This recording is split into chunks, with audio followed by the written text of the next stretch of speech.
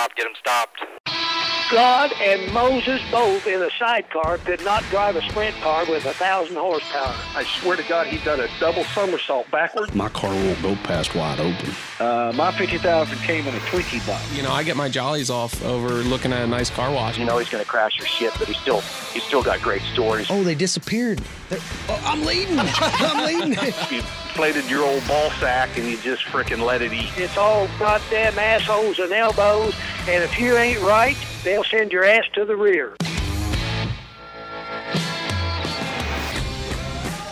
Hello, everyone. Welcome to another episode of Open Red, the official podcast of the World of Outlaws, NOS Energy Drink Sprint Cars from Dirt Vision. My name is Rob Lount, and alongside of me, as always, is the PR god of the World of Outlaws, Nick Graziano. I'm here again, as usual. Yes. Every episode. Yes. Pretty much.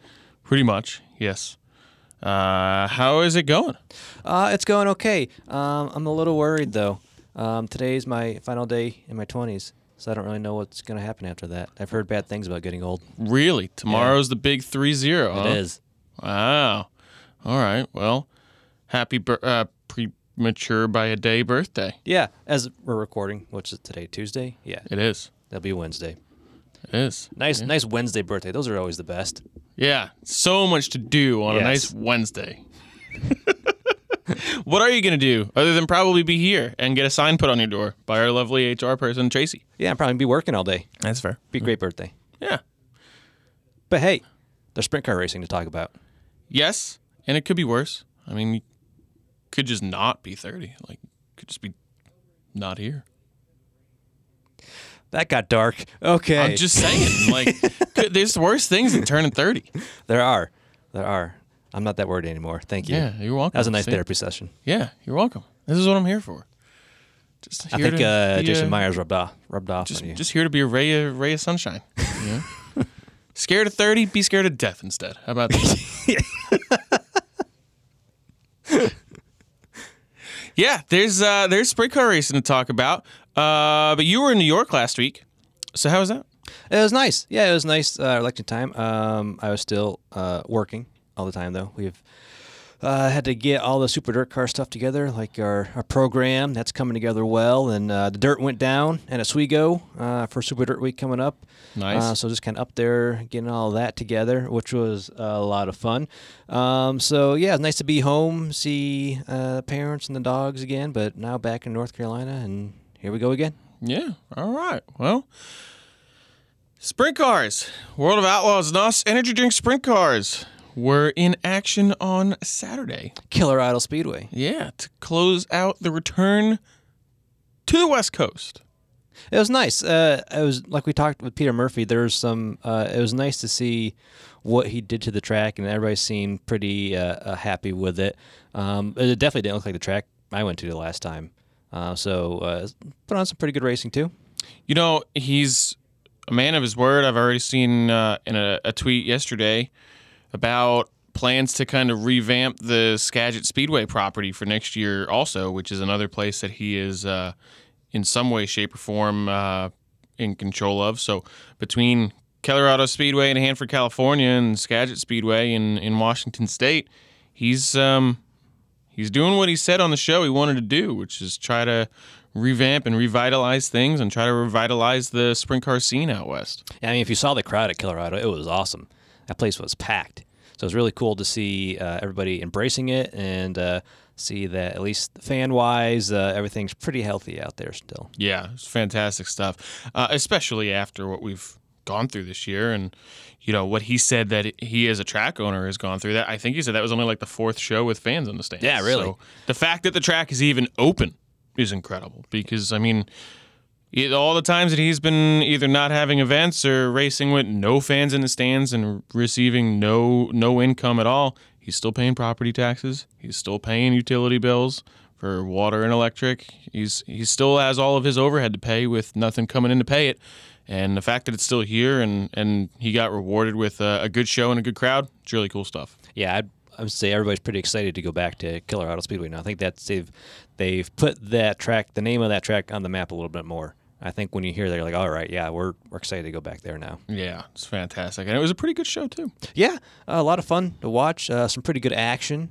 We'll get into all the more details of it. But yeah, Carson Macedo won the Tom Tarleton Classic, which pretty big for him. If you didn't watch the broadcast or get a chance to read the race recap, there's a pretty good story between how the Tarletons pretty much helped him get to where he is right now. And the Tarletons just keep showing up in places. Yeah. I believe they're showing up on the hood and the quarter panels of the old 5 ride for Mr. Kyle Larson at Vegas this weekend in the Cup Series. Got their traditional flat black with some silver on there. That'll be a cool looking car. Sharp-looking race car. That's It would have looked really sharp this past weekend under the lights of Bristol. that's when I first saw. I'm like, oh, that's gonna be an awesome Bristol car. I'm like, oh, it's Yeah. not Bristol. Oh, okay, well, Yeah. all right. But it would look cool in Victory But hey, Lane there in Vegas. There was a bit of World of Outlaw Yes, connection there at was. Bristol, thanks to Mr. Yes, Larson. there was. That was very cool. I got to tell you, I actually, my fiance Catherine and I went to the Cup race at Bristol on Saturday. We go pretty much every year. Bristol, I'm sure if you listened to the podcast earlier this year when we were going to Bristol, I pretty much told everyone Bristol's my favorite place on earth, and if she would let us, I would get married there. But that's not going to happen. That's not where that's happening. But we're sitting there in the I mean, grandstands. what if we get like a fan petition together? They're like, Rob has to get married at Bristol. I mean, if we present that to her, all the Open Red people present that to her. I mean, there's a that's better gotta chance happen it would then. backfire and the engagement would end. There's a much better chance of that actually being successful. She's like, no, it is not happening. Get that idea out of your head. I'm like, I'm just joking, kind of, Don't. I have dreams too. But we're sitting there in the grandstands in turn 2, and I didn't recognize the song at first. I know, points taken away from me for not recognizing the song, but I was only like partially paying attention, and at the end of it, the way I heard Larson, I looked at her, I'm like, was that Johnny? She's like, I wasn't fully listening. I'm like, I think it was. So we got home that night, or I should say actually kind of early the next morning, and we're in bed, and I'm scrolling Twitter, and I see a video pop up, and I'm like, it really was. That's a badass intro. It was awesome. Yeah, it's cool to see. Definitely It's very, very cool. Get some World of Outlaw vibes out there in the NASCAR world. Yeah, you know, Cool. since we're pretty much we're more synonymous now with Bristol, I think, than even NASCAR is. So. Yeah, I mean, we saw the show that we put on there earlier in the year. Heck yeah, we did. I'm still blown away by that show, to be honest with you. I sometimes forget it's so wild that we even went there this year. These years just flown by. It's like it's gone so short, but at the same time, the season's so long that you forget that certain things have happened. Oh, yeah. And then you're like, when you actually start talking about it, it's like, man, I feel like it was just yesterday that we were in Bristol. And then a different conversation, you could be like, oh, yeah, we were in Bristol. It's really weird.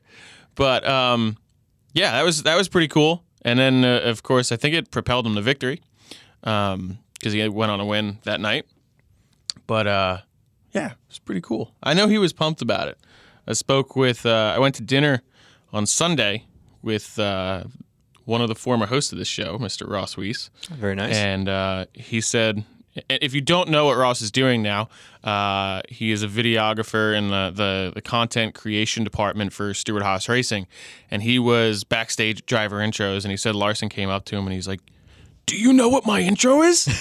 And he's like, what do you mean? Like, your intro was at like the late model nationals at Knoxville because Kyle ran that this week? And he's like, no, tonight. He's like, no, how would I know that? He's like, dude, the song is from Woo 02 and it's Johnny. It's going to be awesome. Just wait. So he was like really pumped up. I mean, Ross said he was probably more pumped up about that than he actually was for the race, but he was pretty pumped at the end of the night. But yeah. I mean, it's guaranteed. We know you put the World of Outlaw decal sticker on your car, or you automatically get like 2/10 faster. So Yeah. you play that before the race. That's a guaranteed win. Come on. Yeah, absolutely. Maybe he'll have to end up probably doing it again in Vegas to get Tarleton's and Victory Lane out there too. So Yeah, there's another big World of Outlaw connection. So, I mean, it's writing's on the wall. Come on. sign the check, everyone. Sign the check. Everyone else may as well not even show up to Vegas. You're gonna lose money in the casino, so just don't go. You know you're not winning it back. Yeah, exactly. Nick, who's our guest today? Because we're not going to keep the secret anymore and try to play it up like this is big reveal, since we remember now that we put it in the title of the episode and the show graphic, and we're just idiots. You know, there's that one person that just goes into every episode blindly and can't wait for the surprise, and we're just going to ruin it for that one person now. You're probably right. So it is Cy Lynch. Sorry to spoil it. But yeah, you might remember his dad is Ed Lynch. He got a big win against Outlaws 2002 at Lernerville, kind of popular. This is his son, Cy. Cy kind of made a name for himself. Kings Royal, he's in quick time there. And, Yes. He's done pretty well for himself now behind the 42-car Bachman Motorsports. He almost won against the Outlaws himself at Lernerville early in the year, so we'll hear about that a little bit, his career and what he's got going on. Fantastic. That'll be pretty sweet. Looking forward to it. Yeah, it'll be fun. Let's get him on the phone and get talking to Cy Lynch on Open Red. And joining us today is Cy Lynch. Cy, thank you very much for joining us. I know you just said you're at the shop today, so what do you got going on? Yeah, today we're at the shop, with the Outlaws coming to town. It's on a normal week, it's a lot of prep, but, we really go through everything and make sure that everything's covered on our end. So where is your shop located? Apollo, PA. I'm working out of the same shop as my dad and my grandfather did. Awesome. I know you teamed with Josh Bachman this year. How'd that partnership come to be, and how does that work with where his shop is and where your shop is? How do you guys still kind of work as a team that way? Yeah. So Josh and I have been friends for a couple years now, and that friendship is really what got us to where we are right now. Obviously, through the end of BRM. He brought me on the business side of things, just to help him out. They weren't entirely sure, what direction they were going to go, through the end of last year. And, so I was kind of brought on to help them through that process.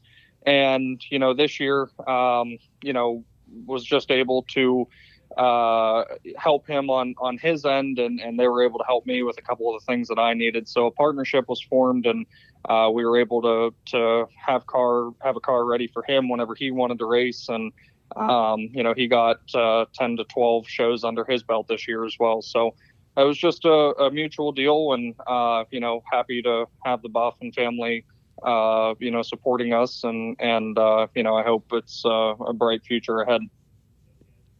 What has the transition been like for you in working with them?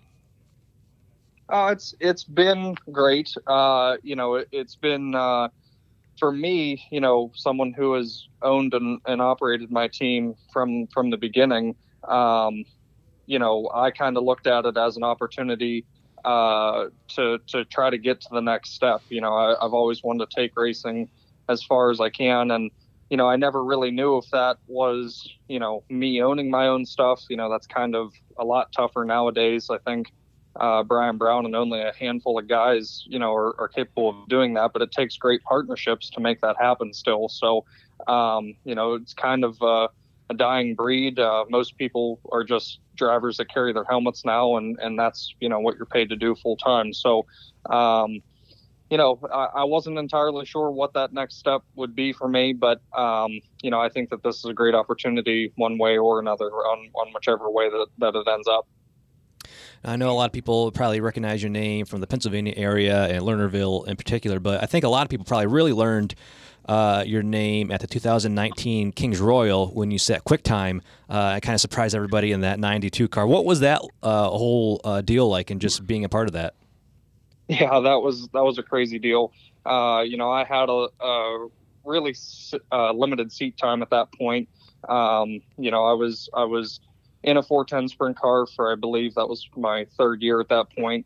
But that was actually a 305 team locally to me. And they wanted to get a 410 motor. They already had a car and everything like that. And then, they wanted to just literally do it just for Kings Royal, Knoxville, and Florida Speed Weeks. That was the original plan, maybe Charlotte in between there. But, they wanted to still stay a 305 program, but then just have a 410 just to literally do those big shows. And to me, I was like, man, that's a tough deal. That's a tall order to go to literally some of the biggest races in the country, and not have a primary a team or backups or anything like that. So we just tried to do Kings Royal just kind of on a whim, and we used my truck and trailer and some of my assets, and they provided the car, and we kind of just went into it with nothing to lose. I never turned a lap around Eldora. My dad had a lot of great advice and stuff like that since he went there so many times, and we were just trying to have fun with it, and really we struck on something. We had a lot of great speed right off the bat, made 2 out of the 3 shows or whatever it was that year, and then on the final night, we had a lot of great speed. So just a really good deal. And obviously with Eldora not happening last year, it was kind of put a break in the sales, but was really excited to get back there this year. So when you go out there and you set quick time at the Kings Royal with a team that you already said to yourself, like, man, this is going to be a tall order showing up the way in which we're showing up. When you roll into the pit lane and come to a stop and they tell you, yeah, you're top of the board overall, like what is your reaction to that? Are you like, are you kidding me? Are you joking? Yeah. No, I actually, so going down the front straightaway, going into turn 1, you can see the Jumbotron, getting into turn 2. And I saw that I was at the top, and I believe I was fairly early going out and qualifying. So, I wasn't shocked to see that I was first. I don't remember how many cars were already out, but I think what I was the most shocked by is I saw my time, and I was like, man, that's a really good time. And at no point did I believe that I would hold quick time the whole way through, whatever it was, 64 cars or whatever. But those were nerve-wracking moments, in the pits and watching every single car go out, and so many, the toughest guys in the world, going out and it was just really something to remember. So, I'll never forget it. That's for sure. I remember that year they had like the special version of like the dash, they called the Joust, and every time that night that you were announced as tonight's quick time award winner Cy Lynch, the place just went nuts. Like, what was that like, winning over the crowd at the Kings Royal? Well, I think it caught so many people off guard. I think anyone who did know me, they knew who my dad was, and I think it was really early in my career, and obviously no one really knew the team. It was just a new 305 team. So I think it was just one of those moments where people just loved it. We didn't know how long we could carry the speed or how the night was going to go. Eldora is an extremely tricky track to try to stay on top of. The surface changes a lot at races, very different than how it qualifies. So, we didn't know how long it was going to go, but, I think the fans were just really caught off guard, and that, we were just enjoying the moment. There was no doubt about it. Even though it's just a quick time, it's still a big event, kind of big deal like you're talking about. What did that do for you, I guess, confidence-wise, and maybe just even outside of Kings Royal after that? No, it gave me a lot of confidence. Even in the A that night, we were moving forward, and during the open red, I really felt like I just needed a small adjustment to move forward. We weren't able to make the adjustment that I wanted to make, but I still felt like I felt very comfortable, and I felt like I felt good enough to move forward into the field, and it really gave me confidence to run with those guys, at that level of competition. So, that's kind of, it's just been a big mentality thing, really. And then, that same year we went to Knoxville, and we had 3 or 4 gremlins or mechanical issues, Capitani and into the week. But on that Friday, 80 some cars, we set quick time again overall at Knoxville. So, and we raced fairly well. But it just set the precedent that we had the speed to compete with these guys. It was just, obviously the hardest part is carrying it through the night and ending it. So last year with COVID, we honestly didn't get to race as much as we wanted. We didn't get to do the things we wanted to do.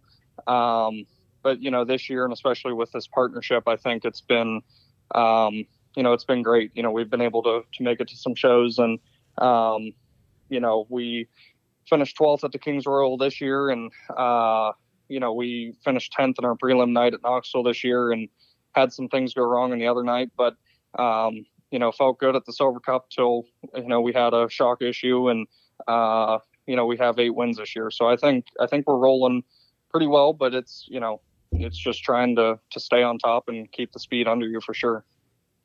Definitely. Like you said, you had a pretty good year so far, and had that good run at Lernerville, the Outlaws, earlier this year. Actually, that was one of my questions of what did happen that night. But do you feel like if that didn't happen, that you'd be in pretty good contention to get the win there still? Yeah, I mean, obviously that's a tough deal. We put a perfect night together. I think we led the first 14 or 15 laps of the A. Still stayed in the top 3, top 5, until after halfway, and we were feeling very solid. And come to find out after the left front shock stud broke off, and just kind of one of those deals. I never said anything about it. A lot of people had their own versions of what they thought happened, but in my opinion, we know what happened. So. Just one of those deals where to win that race, I'm not sure. 40 laps is a long time, and the Outlaws are just all so good, and they really have their cars and their mentality is set up for the final 10 to 15 laps of the race, and that's what they make a living doing. So I knew if I could stay out front, it's a lot easier to stay ahead of them than try to pass them. But I was just really happy to be able to compete and stay up there as long as we did, and I think moving forward, it's just another mental building block, a lot of people, that kicked the sails of a lot of people as well. They thought that we could do it.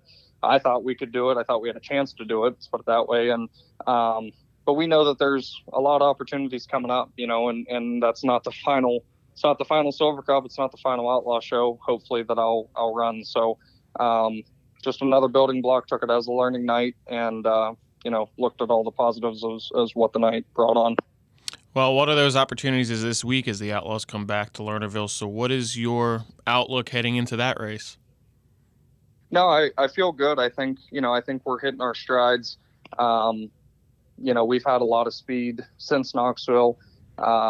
We just constantly try to get comfortable, try to find speed. There's been a lot of variables this year, obviously with tire shortages and stuff like that. We've had to do some different things. So it's hard to find speed, and then it's hard to maintain it. And the Outlaws are the best in the world for a reason. So, I wouldn't say that I have any level of expectation going into this weekend.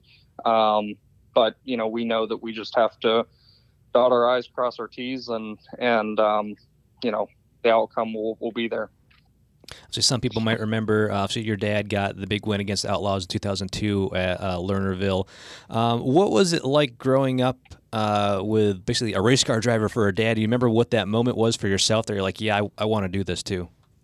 Hell yeah. Yeah, no, for that Outlaw win, I believe I was 5 years old, and I don't remember the whole night, but I do remember sitting in the stands and physically not being able to see the last 5 laps of the race because everyone was just going crazy in the stands. And we've watched that video so many times, and truthfully, what a great race. And then for the 2 years after that, for him to come so close, second and a third, it was just a great stint and great memories. But yeah, I mean, I think the most genuine thing for me is I was born into it, and I was a fan, and I was that kid in the stands playing with the race cars and playing on the 2002 video game. And you get to be in the shop, you get to watch it happen, and then you get to go and cheer it on. So, I mean, that's just all we've known. And,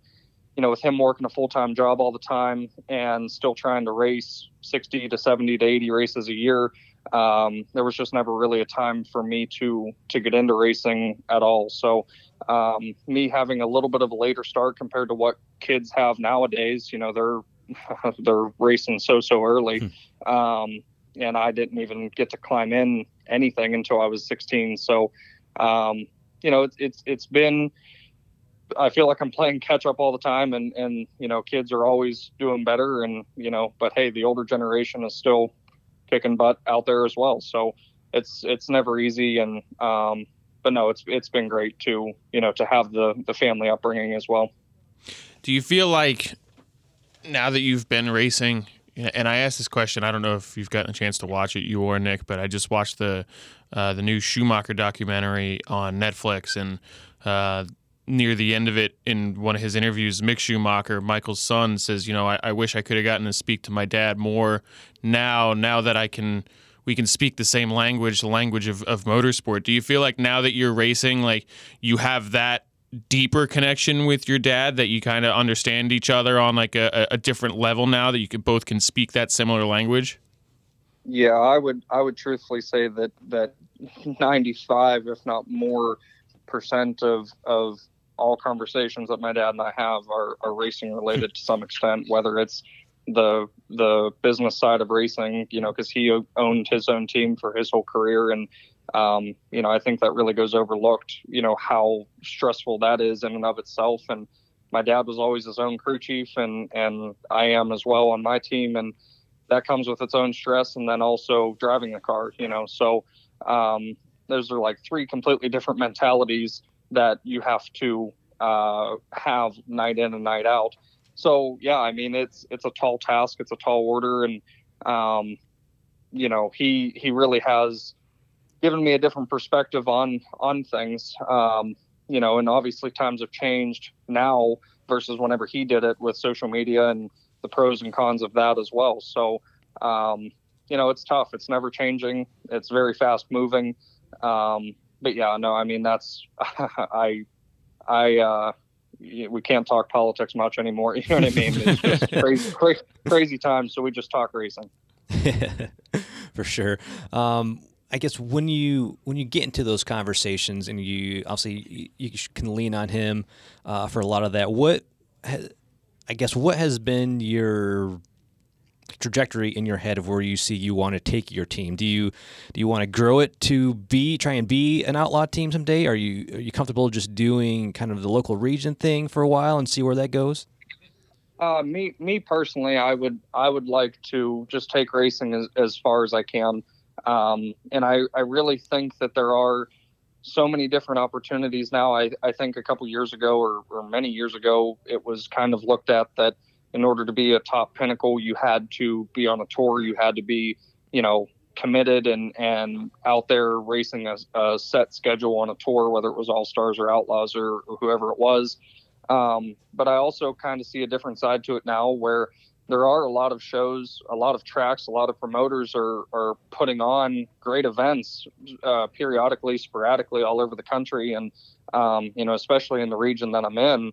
And, you know, I think you can, if you really sit down and try to put a schedule together, I mean, you can still put a hefty schedule together without having to commit to a tour. So, you know, I think it's all about what you're able to do. You know, obviously all of my crew guys have full-time jobs, so that makes it tough. But it just all kind of, I would have to see how it would go. You know, if we could ever be in a position where I could have, you know, full-time crew guys, then I think that's a different outlook. But, you know, it's hard to be in Wisconsin on a Friday, you know, or something like that, whenever everyone has to work. So, definitely, you know, we take advantage of the location that we're in, and being close to Ohio and Eastern PA, and still trying to hit the big events that we try to get to. So, yeah, but for me personally, it would just be just taking it as far as I possibly can. And you know, whether that's me still being on the business side of it, or if that's just me being strictly a driver. Either way, whatever would work best. So for those that only know you as, this dude set fast time at Kings Royal and surprised everyone in 2019, what are the kind of things that you're into away from the racetrack? Like what are your hobbies that don't involve racing? Do you even have time for hobbies that don't involve racing? Yeah, it's been a little bit tough this past year. Right after World Finals last year is whenever I became teamed up with the Boffman family, and I had to relocate and handle some things on that end. And I was away from home for about 6 months, a little over 6 months, and coming back and having to, thrash to, I essentially had my own off season here at the shop in less than 45 days. So a lot of thrashing, and then, trying to be a 2-car outfit to have Josh's car ready anytime. And also on my own, there really hasn't been a lot of time for much in the past year or so, but, no, with me personally, if I can get any time, I do love to golf. I love the beach. My heart's at the beach. If I took away, if racing ended today, I can promise you I wouldn't live in Pennsylvania. So, I love warm weather, love being at the beach, but also love to golf. So anytime there is any open time, that's probably where I'd be. I know you mentioned just being involved in the business side a couple times. So I'll say you're still early 20s. What got you interested in that? And do you enjoy doing that? Is that, like you said, if there wasn't the driver side of it, is that something you think you'd enjoy being involved in, just the business side of racing too? Yeah. I mean, if an opportunity came up, my passion is with driving. Right.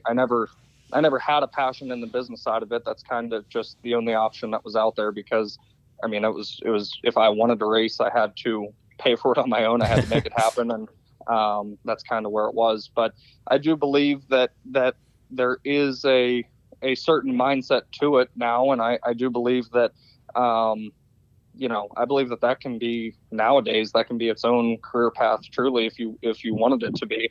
If you ever did step aside from racing, from driving, I should say, and want to get into the business side of it, and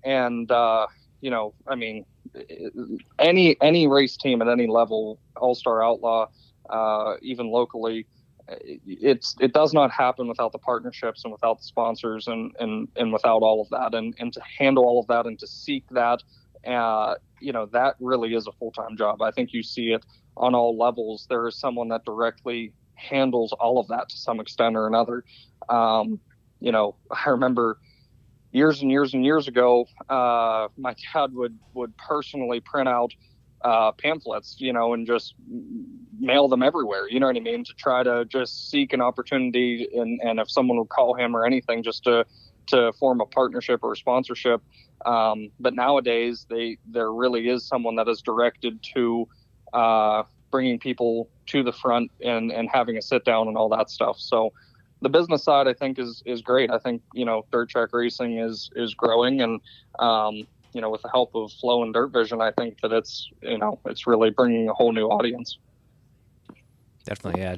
Definitely an interesting aspect. I think a lot of people don't get a chance to see how that works or what actually goes into everything like that. It's, like you said, it's definitely a full-time job just to try and make that work, to make a team work in general.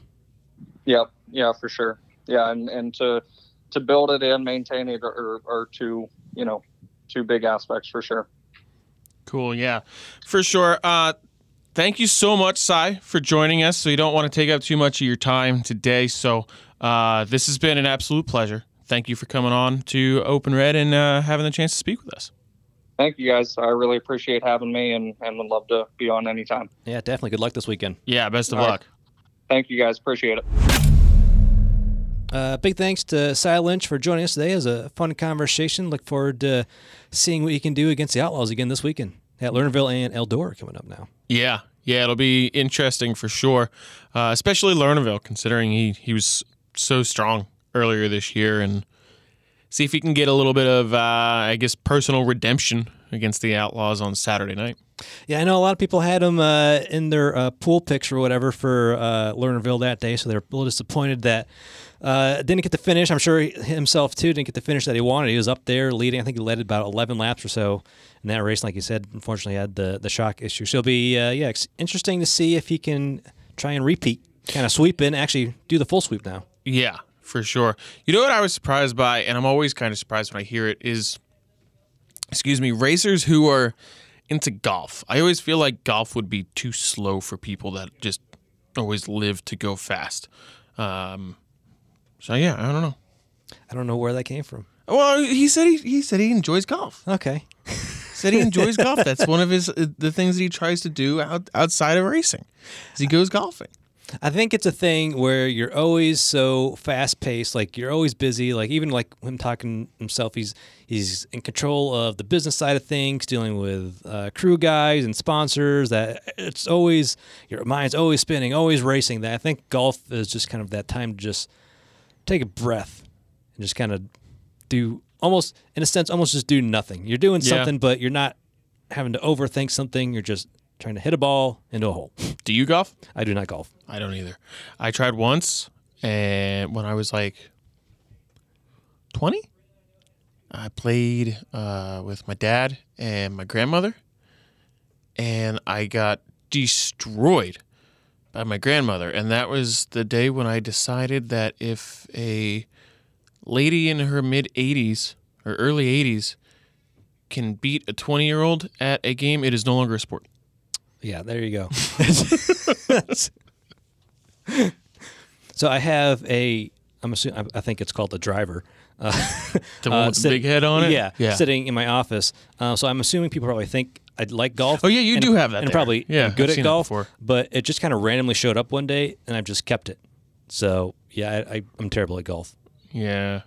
Yeah, it's a hard game. I'll give it that. I don't know. It's not for me. Yeah, I'll just go racing. Yeah. But anyway, thank you so much to Cy Lynch for coming on today.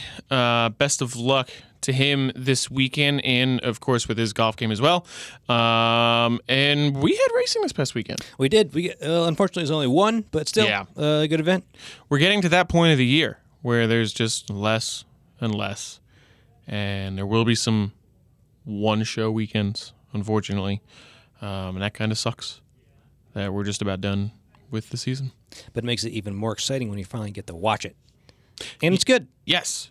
Yeah. I mean, Saturday was fun. You might even say it was a classic. Oh. I wonder why. I don't know. Maybe was it called a classic? Maybe it was. It was. Tom Tarleton Classic. You might be able to call it a classic. Maybe. It was Maybe a classic night for Carson Macedo. Yes, it was. Yeah. It was a good night for him. You put Tom Tarleton on something, he's pretty much just going to take all of it. Because I'm pretty sure he won the first Tom Tarleton Classic when I believe it was just a 360 race there. I think they did a midget version of it too. He won in the midget. Now he won the World of Outlaw version of it as the second annual Tom Tarleton Classic at Keller Auto Speedway now. Also got to load up a $21,000 check. Yeah, like we said before, he said he likes winning, but he wants to start winning those big money races, and he's starting to do that now. Yeah, that's some bigger money. So looking at the rundown, Carson Macedo got the win, started third, finished first. $21,000 goes into his bank account. Cha-ching. Brad Sweet finished second, started on a pole. James McFadden finished in third to round out the podium. Shane Golobic with a nice fourth place run. I don't know even why I said 14 when I'm clearly reading the number 4.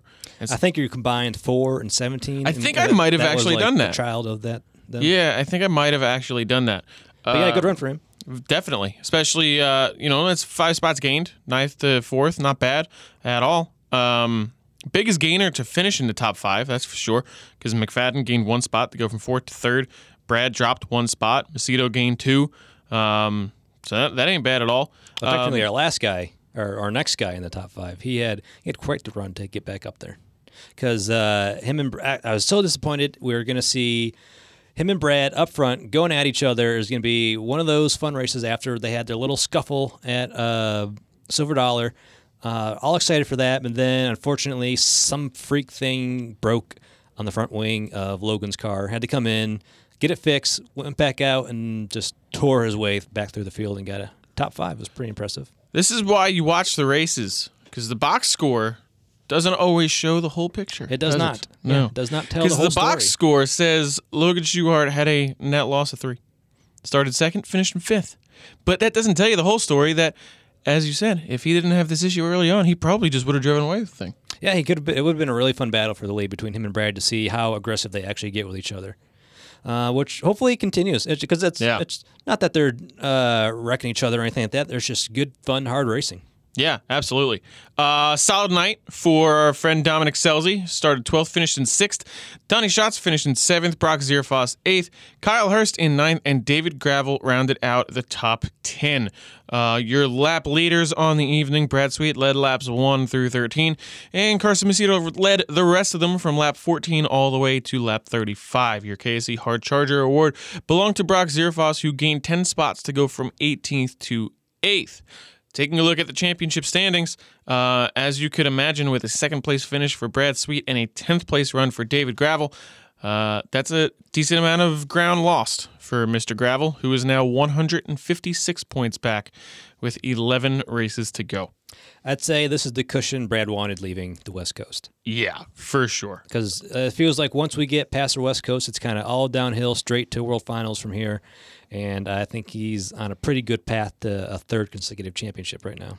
Yeah, I mean, even if David goes out and just completely dominates at which is his best racetrack remaining, Williams Grove, I mean, Brad's probably not going to finish that bad at that place that it's going to eat up a massive chunk of the points gap. Yeah, David might chip into it. Maybe he'll get it down to, he could maybe, let's say, guess 100 points, maybe under 100 points going into World Finals. But even that's a lot of ground to still make up. Yeah, for sure. Fat Lady's just about warming up. The Fat Cat, maybe? No? Do The they Fat Lady sing? Cat? I mean, it's a big purr or meow or something, but I mean, you could call it singing. I see where you're going. I tried for. to reach or something. You reached really high, but I lost the grip. I'll give it to you. I'll give it to you.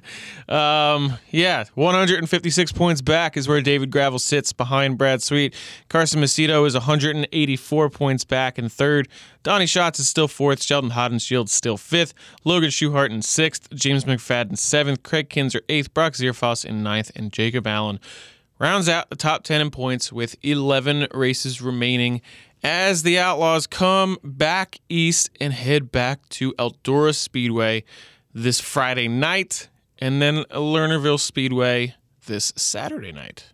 It'll be a couple fun races. Obviously, always been having some good shows at Eldora, and Lernerville's just been putting on some decent stuff too. Back to the kind of the championship battle real quick. Along with Gravel trying to catch Brad, he's still got to worry about Carson Macedo right behind him. Yeah. They're not too far apart from each other, and they're kind of just trading wins, the amount of wins they have each. This is a career year for Carson, really. Just I think he's at 9 wins now. I think they're both tied at 9 wins, so it'll be interesting to see who can kind of top the other one. And then kind of the meaningful portion of Carson winning the Tom Tarleton Classic, some people might not know, is the Tarleton family, like at one point, I think when Carson was maybe like 14 or 15, his parents were like, it was one of those deals like you couldn't really afford to have him go racing anymore, so they're just going to sell everything. Well, Tarletons are related to him. They bought all of his racing stuff and helped him finish out the year. Then the next year, they basically funded his whole racing career for the next.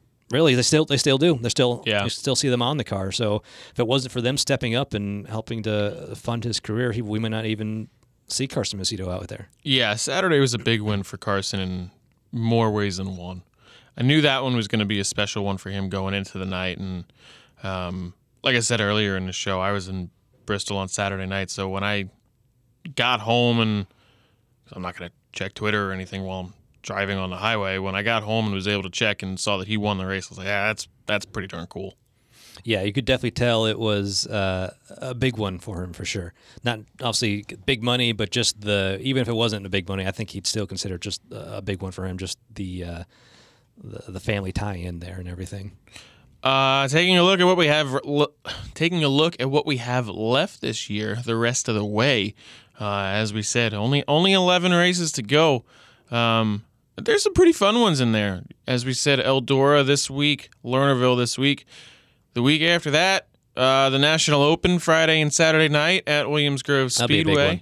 Yes. If you've never been, like if you're an East Coast sprint car fan, and you've never been to the National Open, I would highly recommend going. I don't know how many you've been to now, Nick, but I've been to just one, and that atmosphere was awesome.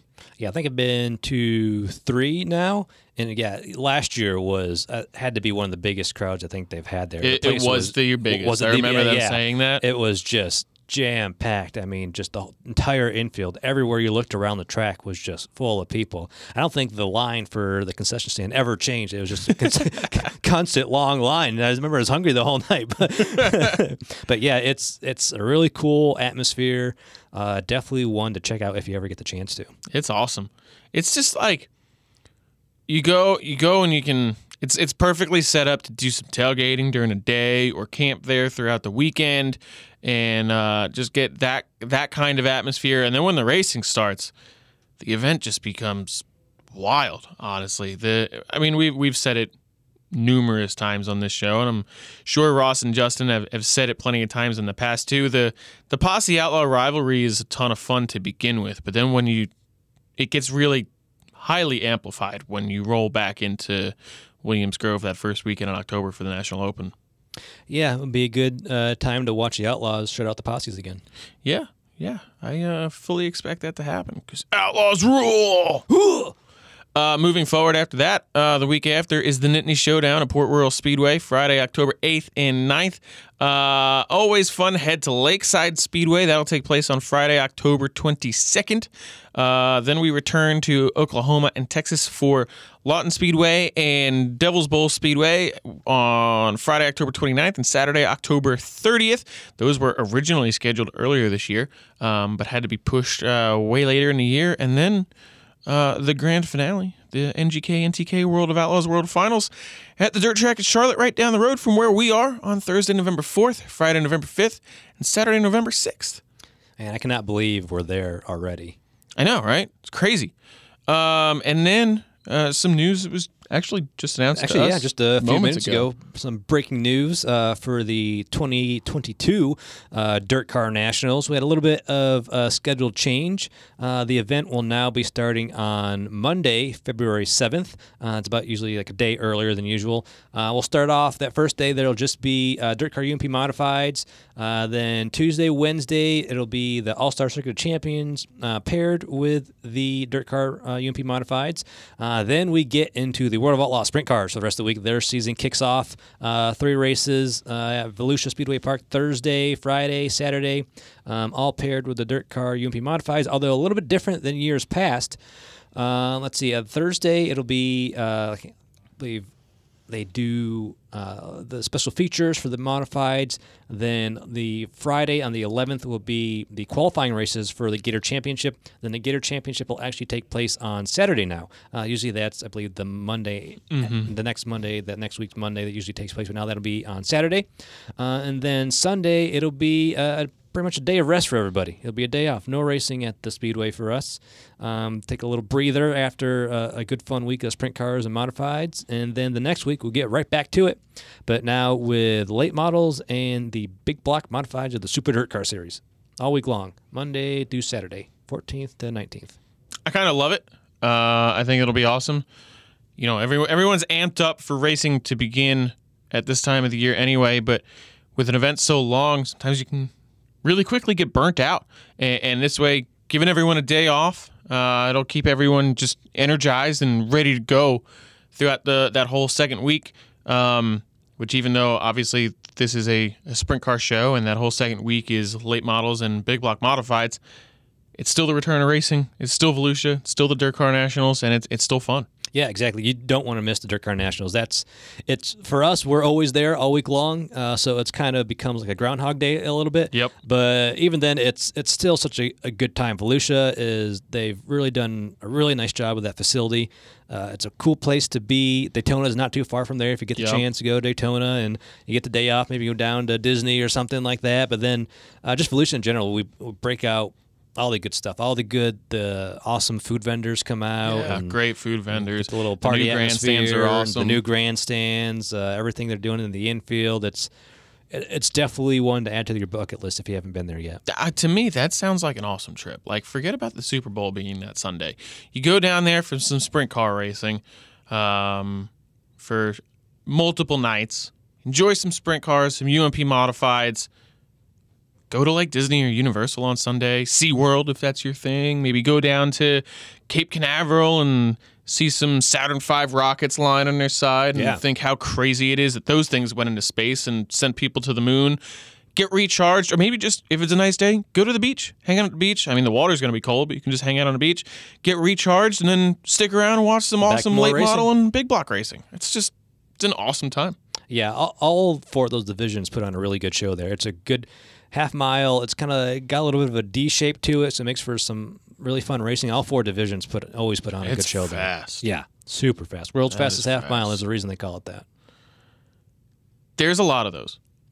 Yes, but this is the world's fastest half mile on dirt. There is a lot of those. In Barberville, Florida. Yes. For the Dirt Car Nationals. I think there are 3 places that call themselves that, but I think actually if you do look at the lap times, I believe Volusia actually truly is. Yes. Yeah. Take that, Winchester and Bristol. Ha! So yeah, you can catch all of those events on Dirt Vision as always. Yeah, I mean this was something that literally just broke right before we started to record. I'm sure you probably wrote this press release. I did not, but I did help send it out. Okay, so Nick's hit post, hit send, and then marched his feet on back here and sat down, and here we are. Pretty much. Yeah, we got it all. Got the whole PR team together, got it socialized through all of our divisions and everybody, and there we go. You got some news today. Yeah, there you go. We try to be good for something. Every now and then. Yeah. I mean, if you're going to keep listening at this point, you might as well get something good out of it. Yeah, you can get your tickets for that soon, if not already now. Now, yeah, definitely now. Where can they go? You can go to VelusiaSpeedwayPark.com. Did I say that right? VelusiaSpeedwayPark.com. There you go. Do that. Make a trip out of it. Enjoy. Take the family down. Do some camping, maybe. Get a hotel, maybe. House on the beach. That's fun. Yeah, it's fun because that's about the only time you'll see everybody break out their cars that look in tip-top perfect shape. Yeah, that is for sure. After Volusia, they are going to get beat up a little. That is for sure. I don't know if I have anything else, Nick. I say maybe just a thank you to Manscaped for the episode today. Oh, yes, absolutely. We cannot forget our friends at Manscaped because without them, we wouldn't be able to do this. I can't believe that slipped my mind, actually. What didn't slip my mind, now that you've reminded me, is the fact that fans can go to manscaped.com and use the promo code OpenRed20 and get 20% off plus free shipping. I mean, I think you're going to want to do that before you go down to Volusia, for beach weather and beach time and all that. So I think that's a perfect combination. Yes. Go to VelusiaSpeedwayPark.com, get your tickets, then go to Manscaped.com, use code OpenRed20, get your Manscaped, and you'll be ready for everything. The cool thing, too, if you get the performance package, is that it comes with this cool travel case so that you can just put everything nice and neat into the travel case and then put that into your suitcase and take it with you. Perfect. I think that's a perfect combination. Yeah, absolutely. The promo code, again, is OpenRed20. You can get that or use that at manscaped.com to get 20% off your order plus free shipping. So big thank you, as always, to our friends at Manscaped for helping us out and hooking you all up with a nice little discount. There you go. Learn something new, and then you get a little bit of extra on top of it, too. Yeah, absolutely. That's pretty much it. That's all we got. That's it for today. Until next time, friends. My name's Rob Blount. I am Nick Graziano. We'll catch you later. Bye-bye. #OpenRed.